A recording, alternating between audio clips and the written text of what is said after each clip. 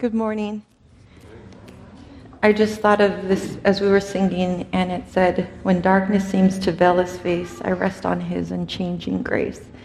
And that's just our year and what God has done. And it just shows that in our weakness, he is strong. And I praise God for that. Would you bow your heads with me? Heavenly Father, this is your testimony, and I just want to stand here and praise you because you are good. And so I pray for strength, and I pray for your power and your grace to just fill me, Lord, so that I can share how good you are and how good you've been. In Jesus' name I pray. Amen. It's so fitting to come and preach this testimony. This is the first time I'm preaching this in its entirety, and it's so fitting to be here because June of last year, my husband and I drove here, so broken, and Zach and Leah were here and prayed over us. So it's fitting to be here and share. Now we have a son, and his name is Mateo, and God blessed us with him, and we were just so full of joy when he was born. We named him Mateo because it means gift from God, and we felt blessed to have a son. But in my heart of hearts, I knew that having a son, I also wanted a daughter. I have a sister, I have girl cousins, all I know is girls. And so I remember when we were pregnant with Mateo, I went and picked out pink clothes because I thought, perhaps it's a girl. But when we found out it was a boy and we had him, what a joy. But my heart of hearts, there was still this aching for a little girl. And so we began to pray and ask God, if you so see us having a second child, bless us. And I'm in the ministry. I was a teacher for 10 years. I retired and became a Bible worker. I was a Bible worker for about 10 years. I just retired. Paid Bible worker now, I just volunteer, and I'm a chaplain at Adventist Health in the labor and delivery and postpartum.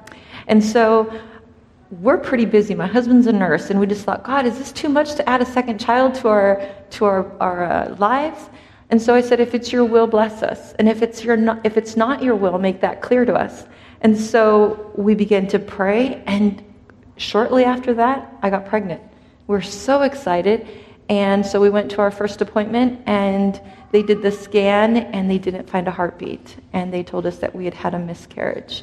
And so I was broken. I was so broken. But soon after that is when I was hired on to be a chaplain in the hospital, and I work mainly with moms who have had miscarriages. And so that's been a blessing. Well, I continued in my heart this yearning for another child, and I continued praying. But I knew that there could be difficulties, a miscarriage, problems. My husband tells me that it's a miracle for a child to start from the beginning to be born. He says it's a complete miracle. So we're praying and asking God, okay, God, if this is your will, and you know what's going to happen in utero. And so we surrender this to you. I surrender my womb, and you have the power to close or open. And so if something's going to happen, I give you full control. Close my womb. If not, bless us. A year later, to the miscarriage news, I found out we were pregnant again. And so we were so excited. I remember we went to our first scan, and I just said, praise the Lord. And the doctor told us, would you like to take a test? And just to find out that everything is okay. Well, I found out that the test would tell us the gender of the baby. And remember, I was so excited to possibly be having a girl. So I said, yes, let's take the test. I could find out in 10 weeks if it's a boy or girl. And so we took the test. And I remember looking at the pamphlet and what this test was covering. And there were 3 different things they were looking at. Trisomy 13, 18, and 21, which I didn't really pay attention to. I just kind of flipped through it. And I remember reading that trisomy 21, which is Down syndrome, would be out of all 3, the best out of the 3. But really not paying attention to it. We went on vacation. We were so excited as a family. We went on our vacation. And I remember just thinking they should call me with news pretty soon to make sure everything's okay and tell me the gender of the baby. And so we were by the pool, and I received that call from the nurse. And it was just, hello, this is, the doctor, this is our nurse. Your test results came back positive for trisomy 21. And I remember just, what? Just freezing. I just froze, and I felt like everything around me just went silent in a second. And I was remembering the pamphlet. What did it say? What is trisomy 21? What is trisomy 21 Down syndrome?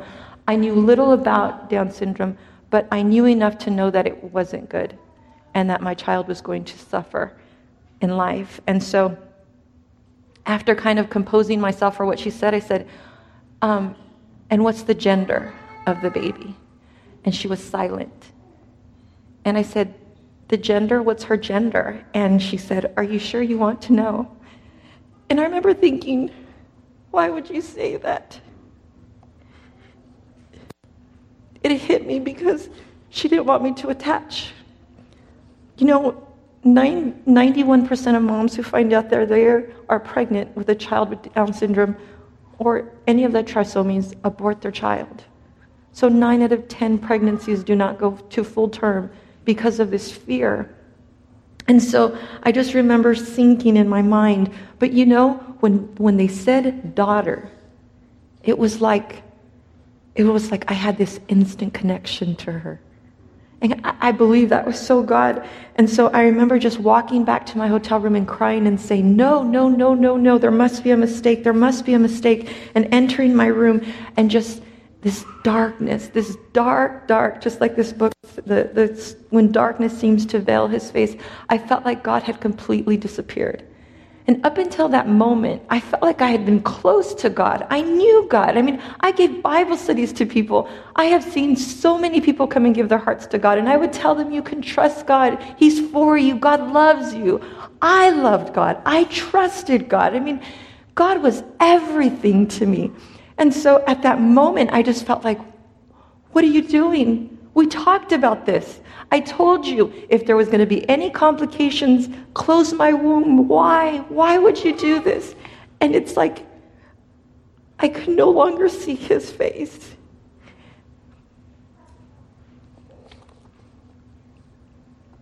I reached out to some friends from Bible college and I said, pray.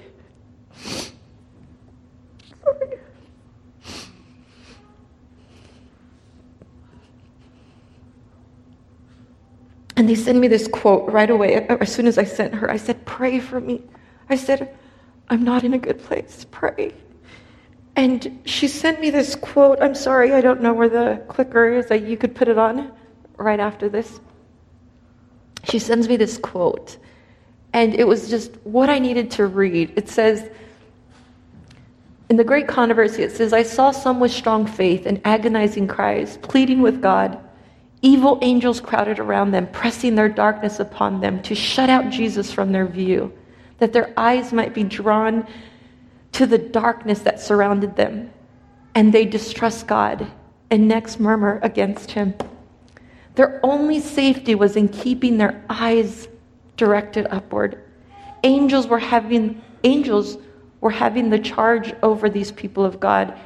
And as the poisonous atmosphere from these evil angels was pressed around these anxious ones, the angels which had the charge over them were continually wafting their wings over them to scatter the thick darkness that surrounded them. At that moment, I began to say, God, waft those wings. Waft. And as I prayed that and I would reach out, I text everyone I knew that prayed and I would just say, pray. And specifically pray that those angels every time would just waft those wings. And I felt peace until somebody would come with well intentions and they would say, we heard your situation. We want to give you this book on Down syndrome so you can read it. Or somebody would come and say, possibly there is a sin in your life that you haven't confessed to God, and if you could just confess it, it would change. Or God has prepared this child with this disability specifically for you. You're such a good person that God wants this child to be raised in your home. And at that moment, I couldn't even see that. And again, darkness would just press. But I'd reach out and I'd reach out to people and I'd have these conversations with God and I would say, God, where are you? And then I would hear his voice. Never will I leave you.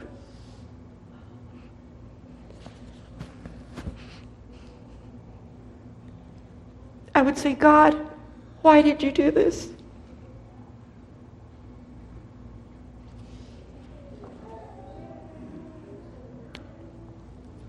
I remember the first Bible study I gave that talked about the great controversy, and it would say that God made everything perfectly good, and an enemy had done this. And so those words were just, these conversations I would just have back and forth. And I can tell you that I was so angry with God. I remember saying that I was going to quit my job. I said I could no longer give Bible studies for you. I could no longer tell people they can trust you because every promise in the Bible that you have ever said is not true.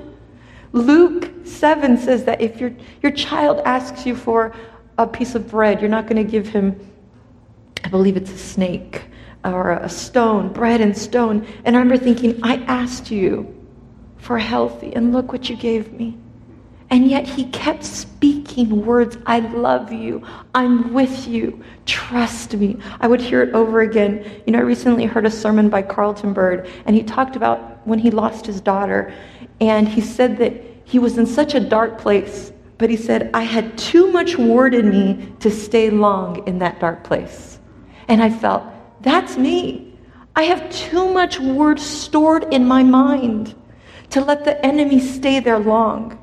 And so I felt this battle that was continually going on, this darkness. And then I would reach out to people and say, pray. And when people prayed for me, I sensed the peace.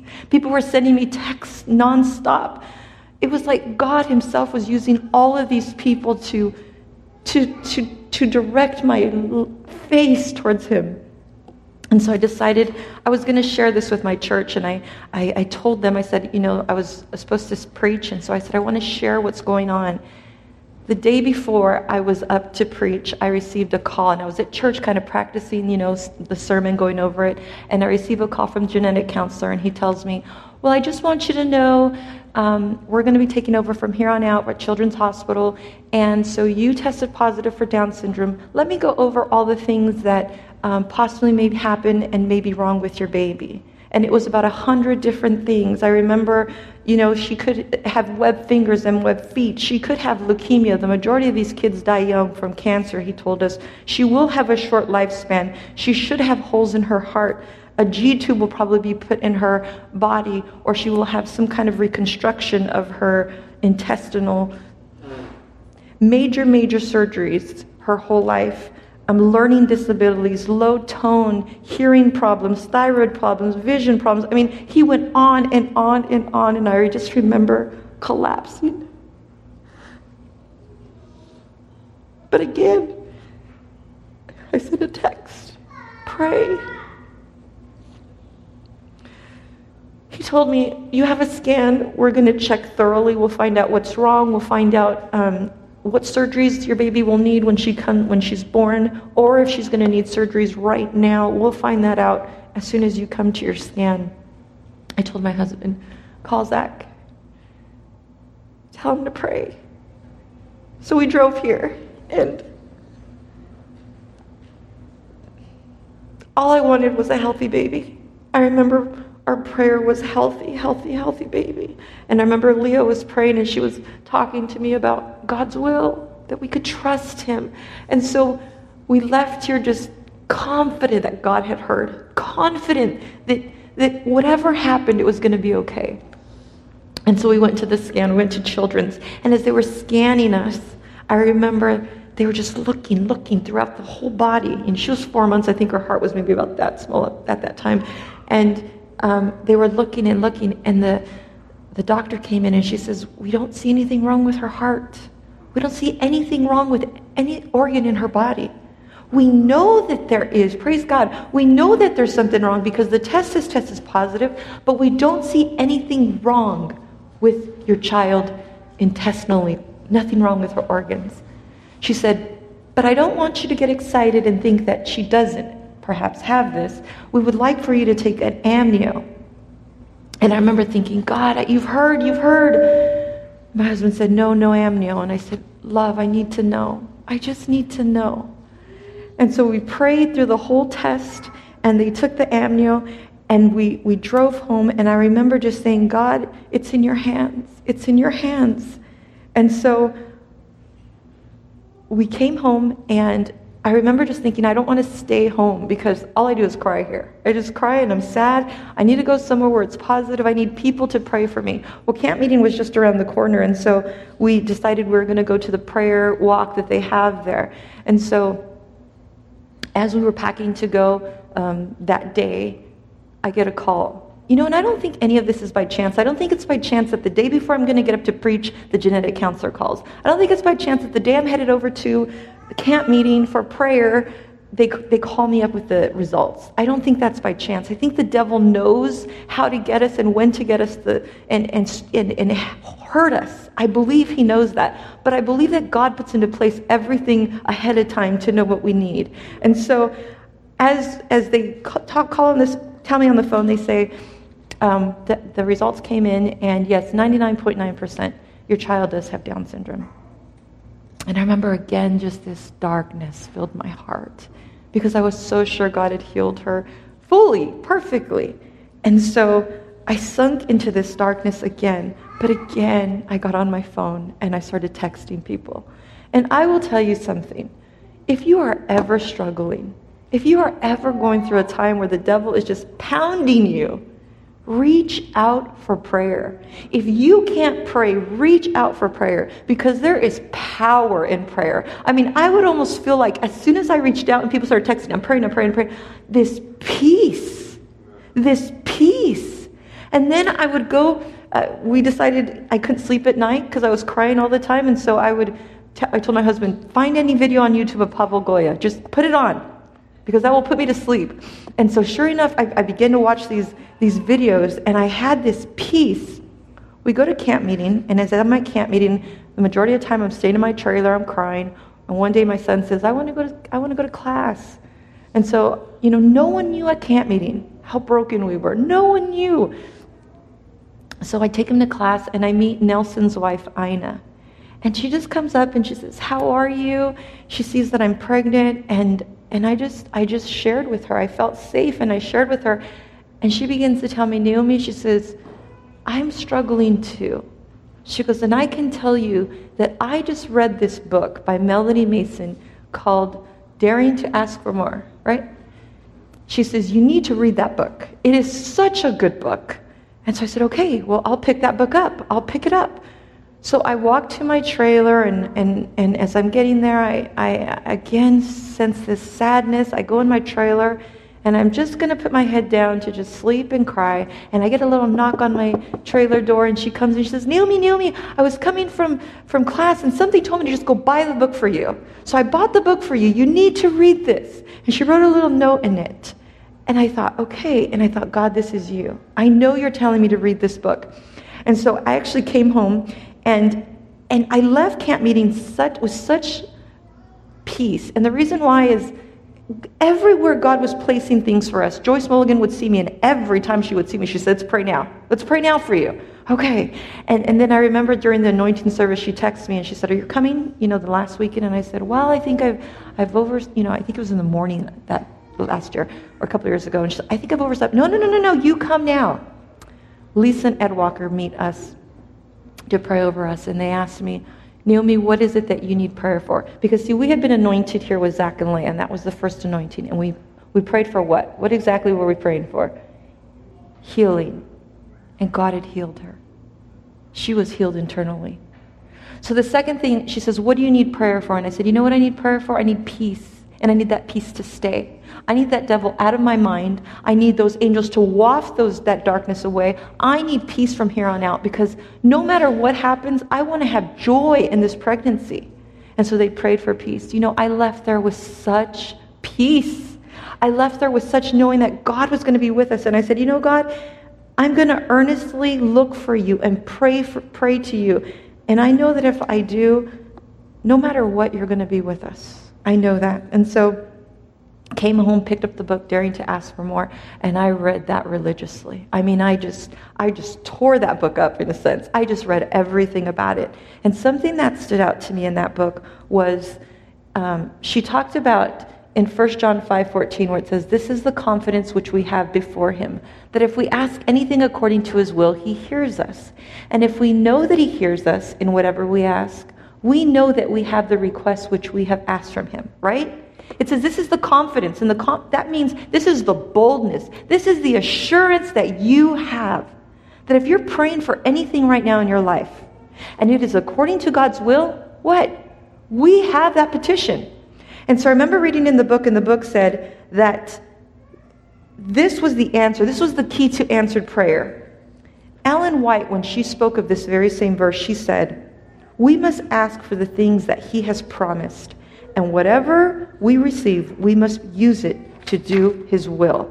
And so I remember thinking, okay, God, then what you're telling me is that if we're praying according to your will and for your glory, and that the work can go forward and that more souls can be added, then we can boldly pray with confidence, knowing you'll answer. And so I said that. If Gracie's healing is for your honor and glory, if Gracie's healing is that souls will be added to the kingdom and the work will go forward, then this is your will. But if Gracie's Down syndrome is not removed, it is because it is going to be for your honor and glory. It is going to be so that the work can go forward. It will be because souls will be added, and that will be your will. And I will accept that. And so I began praying that. Everyone around me, I said, no longer pray for healing. I want you to pray God's will. Pray God's will in this situation. And so as I continued reading the book, I was listening to things that she said. And one of the things I remember is when Hezekiah prayed to be healed. Remember he was going to die? The prophet came and told him, "You're going to die, put your house in order." And Hezekiah, what did he do? He put sackcloth on, he confessed and just humbled himself before God. And what happened? God gave him 15 more years, right? Ellen White says that it would have been better for him to have died. His record would have been clear had he died. But we know the rest of the story, right? The Babylonians, the kings came later and saw everything, and then everything that happened. And so I said, God, I don't want you to answer my prayer if this is not your will. I want your will. I know you enough to know you've never hurt me in the past. I know you enough to know that everything you have for me is good. I know that. I may be hurt. I may be discouraged. I may be whatever, but I know you. I know you. And so I trust you. And so I resign my will to your will. Whatever you say, let it be done. And so as I prayed that, in this book, as I learned, I need to change my prayer life. Because the more that I was praying and the more I was reading, I realized I need to guard my sacred time with God. And so my husband and I began to wake up crazy hours of the night. Sometimes we wouldn't sleep. He bought me this shawl from Jerusalem that they pray. He ordered it for me, and it was pink. And I would take that shawl and I would put it over my head, and I would just pray and pray. And I began to pray not for healing. I would say, God, show me the true condition of my heart. God, I'm praying for humility. I'm praying for wisdom and courage. Increase my faith, God. Lord, as I read in the book, it talked about walls. And I said, Lord, I need you to break those walls that are not good and build up the walls that are. Don't let the enemy breach my walls. Lord, I want to become a woman of faith who prays with boldness and confidence and truly prays your will. Lord, I want the kingdom to be shaken for your glory. I want the Holy Spirit to touch my heart, soften it, and subdue it. I want the fruits of the Spirit. That's the language of heaven. Lord, I want that in my life. I prayed to be like Jesus. I prayed to fall on the rock. I prayed for self to die. I prayed for the robe of righteousness to purify my heart and my soul. I prayed to live and serve God in the atmosphere of prayer. I learned that my greatest need was to be humble and still. I prayed like I never have prayed before. There's a picture, I should have brought it, but It talks about when David says, though I walk through the valley of the shadow of death, I fear no evil, for you are with me. And I remember studying, and it says that in that canyon, in that valley, that's where the shepherd had to take the sheep. And the reason why is because that's where the water is. That's where the green grass is growing. The water comes down. It's actually a good place to be in that wilderness. You get so close to God. I got so close to God in my prayer time that it was just such a beautiful time. Just, I felt him and I. And so I prayed. And I began to claim promises. I got a little promise book, and I would pray. I would go to scans, and they would tell me, well, look at her eyes. They're close together. Look at her nose. It's small. And so I'd say, okay, find a verse in the Bible. God, you've made the seeing eye. And I would text everyone, pray for her eyes. Pray for her nose. I remember they would say, well, their arms are really weak and their bones, she might have these flaccid arms and legs. Okay, and I remember in the story in the Bible that talked about when they said, these bones, prophesy to these bones that they will live. And I would say, God, prophesy to Gracie's bones. Let them live. Strengthen her arms. Everything they came at me to tell me. Her heart. I said, God, you said that you can make a heart from stone to flesh. Remake her heart. Whatever it is they told me, I claimed a promise and I prayed for it. And so I can't forward this. You can forward it for me. Forward it again. As the will of man cooperates with the will of God, it becomes omnipotent. Whatever is to be done at his command may be accomplished in his strength and his power. All his biddings are his enablings. It was the power of God that was helping me through this. The power of God. It was not in me. I was accepting something that was not, I did not want this. But I truly have learned the power of God and what it can do. I've learned, it says, there's no affliction so heavy, no temptation so strong, that it cannot be overcome through Christ. That's what God was doing. And so, as we continued praying, I remember Jose Rojas was coming, good friend of ours. He married us, and I remember saying, I need you to pray. Remember, I was telling the grocery guy to pray. I would just tell people, do you believe in God? Yes, pray for me. Do you believe in God? Yes, pray. I told anybody that I knew to pray. And so he was coming to the convention center, and I kind of told him what was going on, and he says, I want to anoint you. I said, okay. And I thought, what is he going to anoint me? Like, what anointing is he going to do? We've been anointed for healing. We've been anointed for peace. And before I could even speak, he tells me, Naomi, I strongly feel that God is telling me not so much to anoint you, but to anoint your baby. I strongly feel that God is telling me that this child has a purpose, and God is going to use this child for his honor and glory, and she needs to be anointed now for that work. And I remember thinking, how can God use a child with Down syndrome? I mean, what they had told me is that they don't speak. I mean, she won't be able to memorize. I mean, that was the devil. I mean, all I kept thinking is there's just no way you can use a child with Down syndrome. How can she be used for your honor and glory? But I, in my mind, I said, God, okay, I surrender that. Anoint this child, yes. So he prayed for us. He tells me, God has a purpose for her, Naomi. And you just need to trust him. Don't worry anymore. Leave it in God's hands. I said, okay. So he prayed for us. And the next big event, I mean, we surrounded ourselves with prayer. I'm telling you, every event, everything that came in the mail that said prayer, we were there. And so the last thing we were going to, Gracie was due December the 7th. And Pablo was going to Tenaya Lodge for the prayer conference. And I knew that I needed to go hear him. The whole weekend, it was so powerful. And Saturday night, he was going to go sign books, and I was sitting at the table, and I was thinking, I want to talk to him. But I knew that I didn't want him to anoint me. I wanted to tell him to pray, but I just needed to talk to him. Because you see, his videos and everything he said had gotten us to the place where we were at. Total dependence on God. Everything we had heard. And so I remember I saw him, and he was in a hurry, and I kind of shared real quick our story, and I said, what do you think I'm lacking? He says, you're lacking surrender. He says, I'm going to pray for that. I'm going to pray that God will give you surrender from here on out. Again, she was due in about a month. I said, okay. So he prayed for me. And he says, remember, God can heal her. I know God can heal her. He goes, but if he doesn't, God has something greater greater that you can't even imagine planned. And so I remember thinking, okay, what is surrender? What does that look like? Because I'm a teacher, so I like to dig and find everything out. And so he gave a sermon that morning on surrender, but it didn't quite stick. I said, I need something clear. What does surrender look like? And so I went to my Bible and I started looking for what surrender was that week. And this is what I came across. Surrender, it says, to rejoice over that which one hates and desires to be rid of is the ultimate of surrender. What I learned is, you want to know what surrender is? Rejoice in what you're going through. Praise God for what you're going through. And I said, God, I don't know how to praise you for that, but I will continue doing it over and over until it becomes what my heart's desire is to rejoice.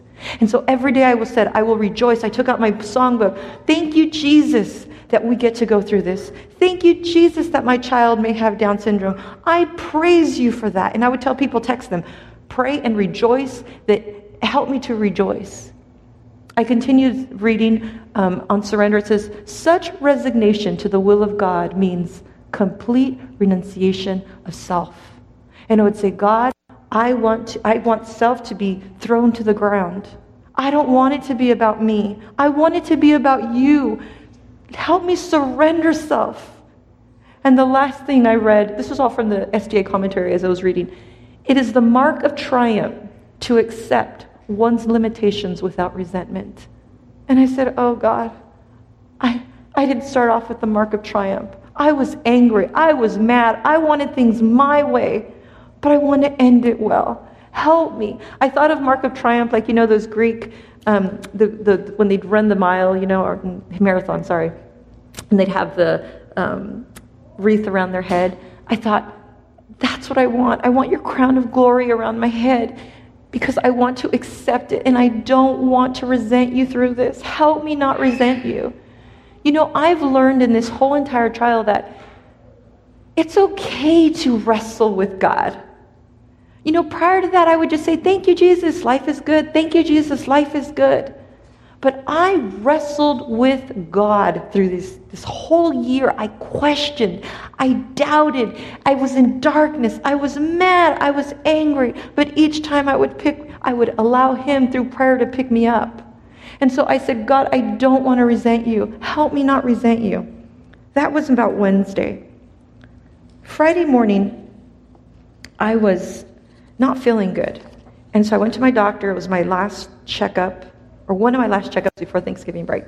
And she checked me and she says, nope, you haven't dilated. Nope, you haven't dropped. I said, okay. They took a test of the heartbeat just to make sure everything was okay, no stress, everything was perfect. I came home that night and I was feeling just something was going on. And I thought, well, this is just Braxton Hicks that's happening. That Sabbath I woke up, still not feeling too good. My son had a program for a Thanksgiving Joy Kids at our church. Now, they usually do this at Christmas, but this year the teacher decided to do it Thanksgiving, which was never done before in the history of our church. And so my brother-in-law, my sister-in-law, my mother-in-law, my father-in-law, my husband, everyone comes down. Now, my mother-in-law, she's in the Philippines, both father-in-law, they're OBGYNs.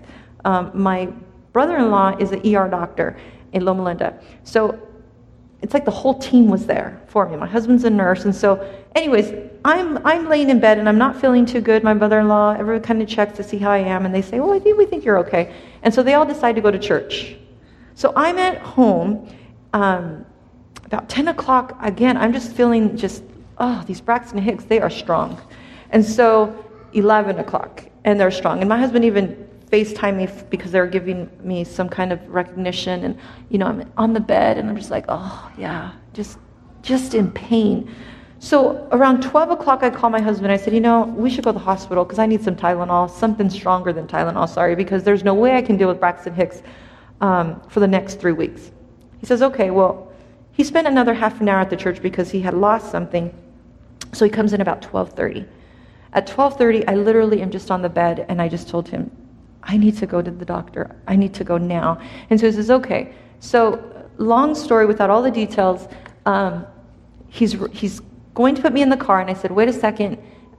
Just wait a second. I'm going to get something really quick. And the 12:40 now, and the doorbell rings. My brother-in-law and sister-in-law decide they're going to come in to see how I'm doing. Now, I had told my husband on his way home, call my mother-in-law, call my father-in-law, tell him not to come, just we'll meet them in Fresno, tell Mildjoy, Brian not to come, we'll meet them in Fresno. So he calls them up and says, you know what, we're going to the hospital just to get some medication. We'll be back and then we'll go eat with you guys later. But my brother-in-law just has this feeling I should just go check on her. And so he rings the doorbell at 12:40. At 12:45, I delivered my baby at my house. Actually, my brother-in-law delivered my baby at the house. That was God. But when she came out, she had the umbilical cord around her neck. She was already turning bluish. And my brother-in-law just sprung into action, knew what to do, took out suction, patted her, a little breathed in her nostrils, and quickly she revived and came back to life.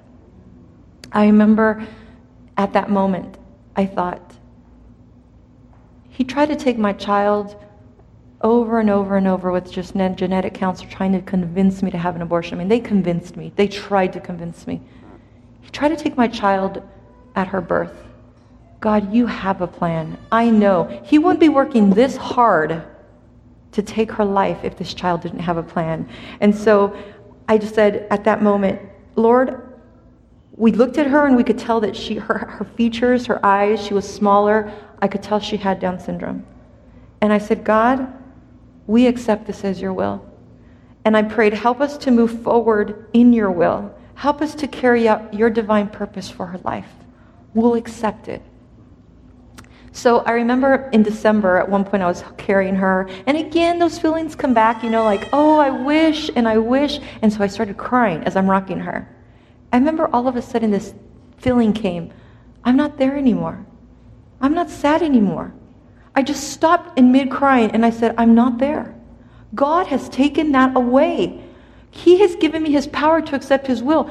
God has a plan for my daughter. I don't know what that is, but he has a plan, and so I will praise him. And so I took out my songbook and I would just started singing to her.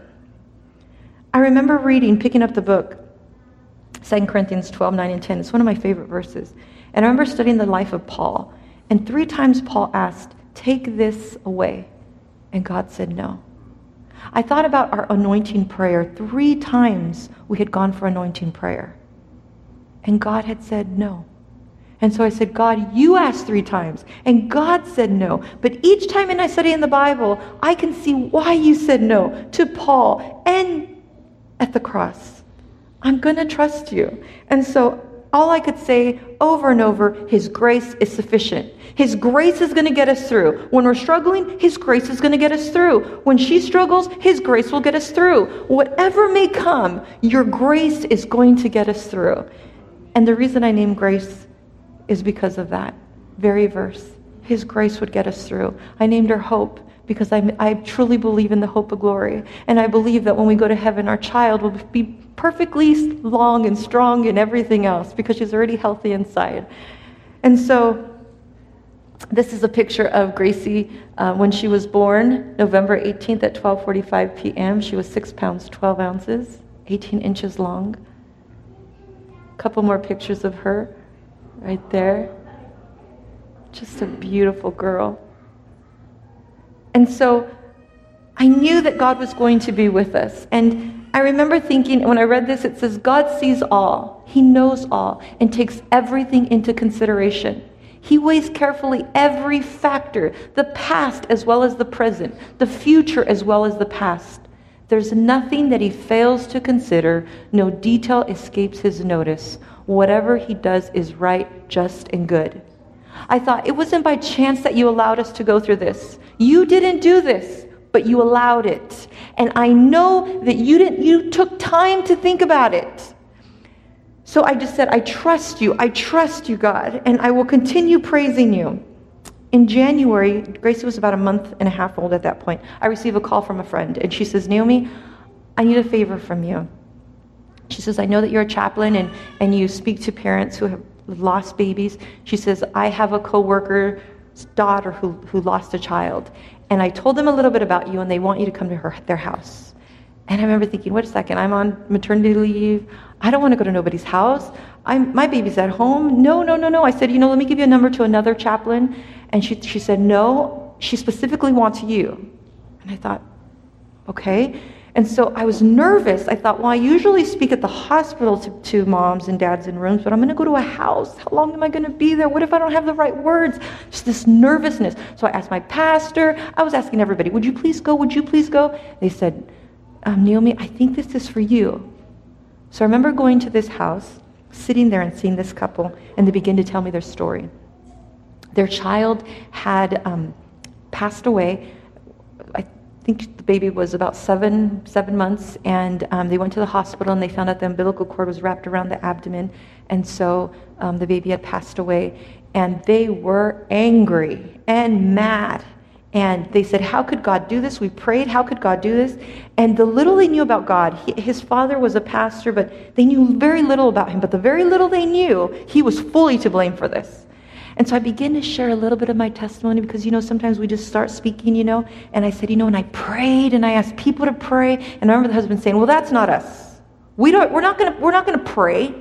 We're not going to ask people to pray for us. Why would we do that? God took our child. We are mad at him.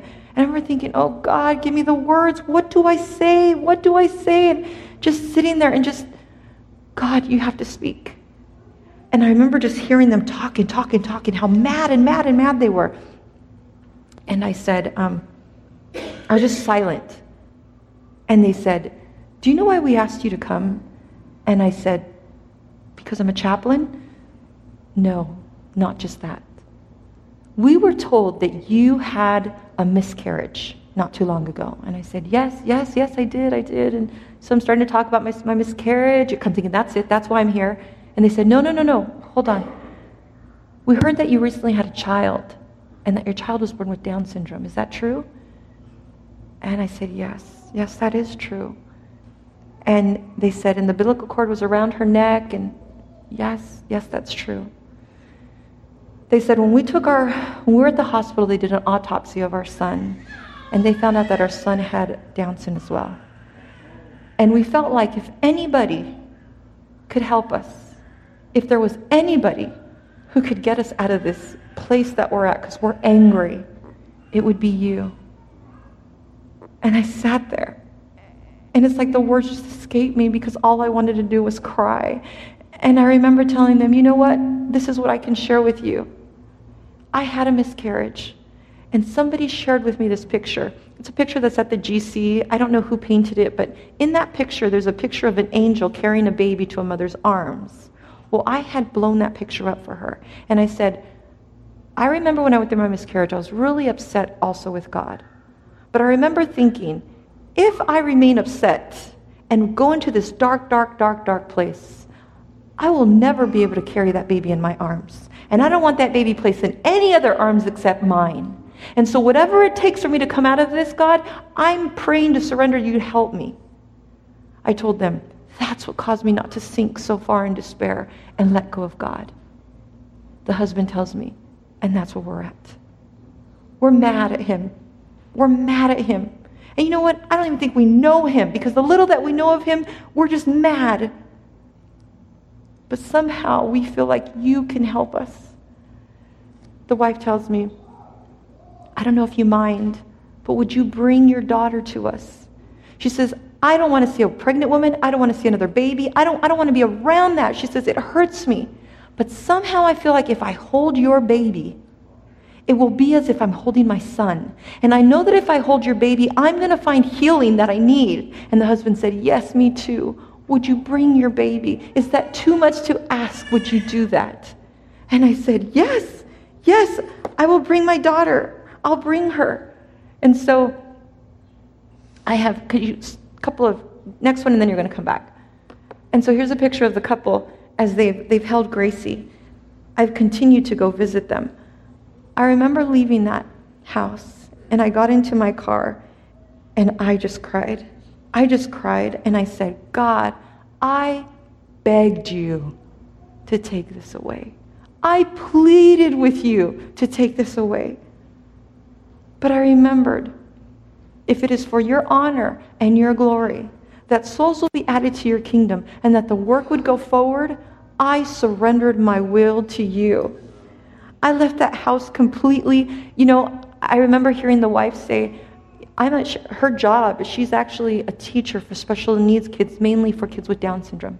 She has connected me to every single resource I have needed from the 3 months Gracie was born. Gracie is getting the best care because of my connection with this lady. I saw in their eyes such a sadness that they wished that their child was there. Even though that baby had Down syndrome, they wished for that child to be there. And I thought, how can I ever be sad? I have my child. I'm blessed.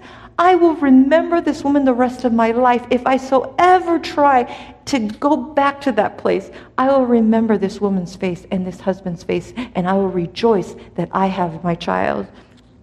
And so I said, praise God, I will praise you through this. And I said to God, if it's just for this couple to know Jesus, if it's just for this couple to be in heaven that you allowed this, it will have been worth it. And I will praise you her whole life for this. And so our relationship with this family it's just grown. Tomorrow we're meeting with them, with her whole family. They're actually walking in Hearst Castle. There's a whole walk this weekend for kids with disabilities. And so we're meeting their whole family there.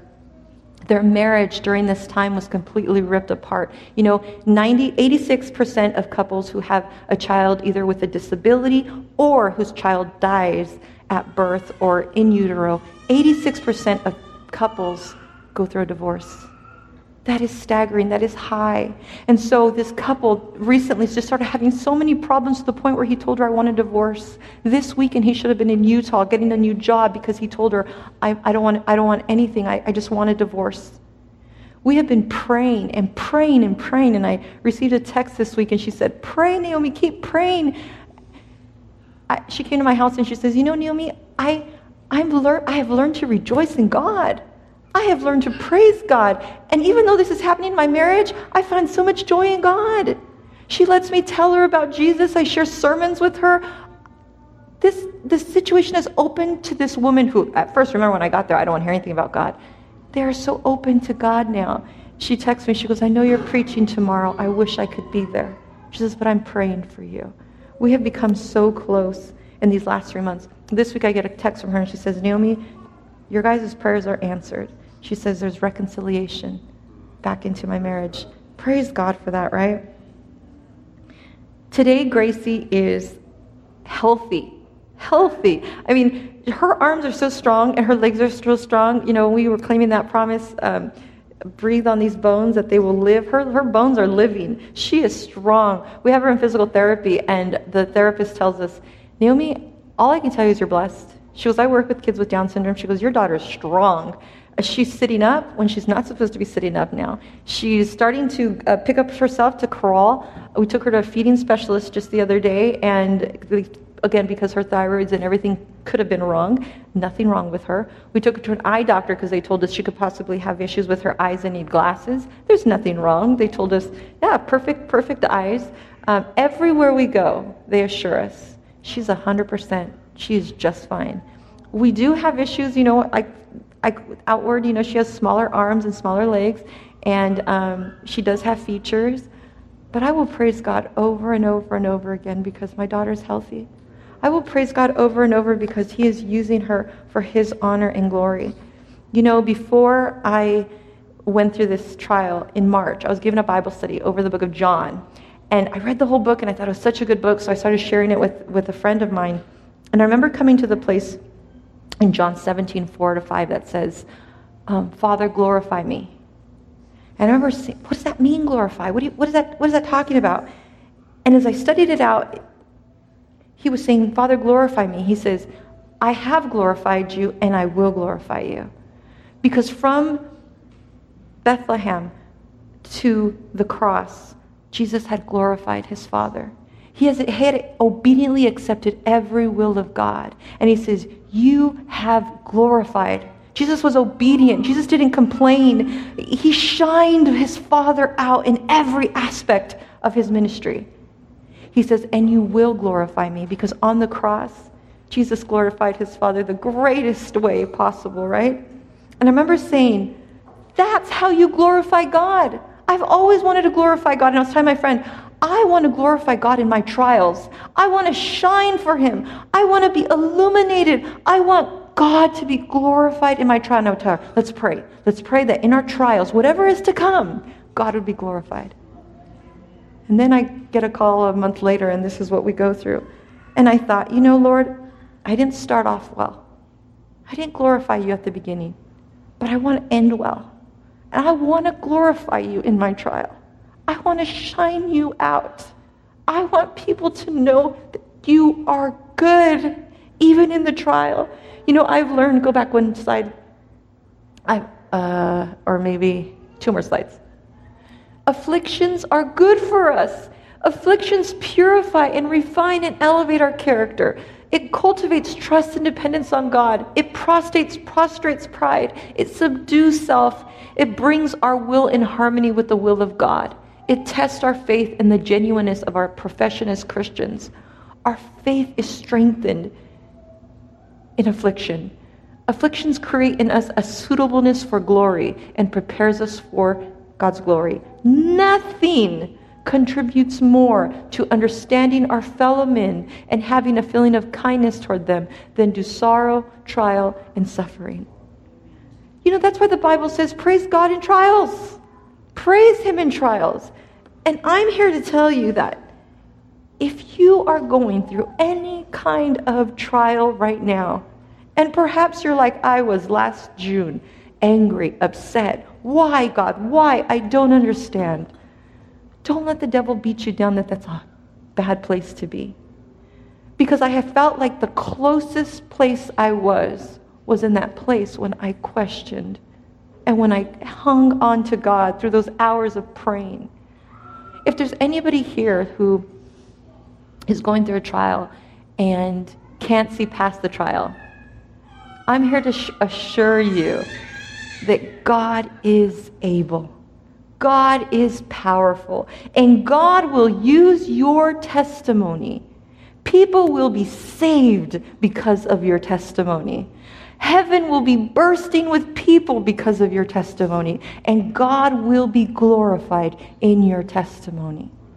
If there's anybody here right now who's going through a trial and wants to come up to the front and say, God, I may have been like Noemi and I haven't started my trial glorifying you, but I want to end it well. I want you to come up here. If there's anybody here going through a trial right now and is struggling with saying, God, your will, not mine, I want you to come up because I'm going to have Zach pray for you. And I want that no matter what this trial may be, that at the end of it, you can rejoice. I look at my daughter now and I say, I love her. She's the greatest joy next to our son in our home. We are so happy. I can cry because I look back to where I was and I say, how could I have doubted? How could I have been so fearful? And so if there's anybody here right now that wants to come up and just surrender that trial to God and say, God, do in me all these things that you want to do, I want you to come up. And I want to pray for you. I want to pray that you will shine God in your trial. I want to pray that you will have a testimony to share, just like God has placed a testimony in our life. God, thank you for this incredible reminder of how faithful and how good you are. And God, we bring to you what we're going through right now, Father. You see each person here right now, and you know that they're in the midst of the trial. They're in the midst of not knowing the way forward. They're in the midst of facing things that they don't know how to handle. So God, we commit these things to you, trusting that your grace really is sufficient for us, that your strength really is made perfect in weakness, that we really can boast in our infirmity so that the power of Christ can rest upon us.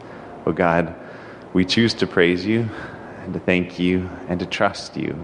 And Lord, we pray that you would fill us with the Holy Spirit so that we can finish this race, that we can bring glory to you in the midst of the trial. And we've seen through this story, through what David shared, that really the greatest glory sometimes to your name comes in the midst of trial. So Father, for each trial that's represented here, and for those who didn't feel like coming forward, who are going through something, Father, turn these trials into the greatest glory for your name possible, we pray in the name of Jesus. Amen. Amen.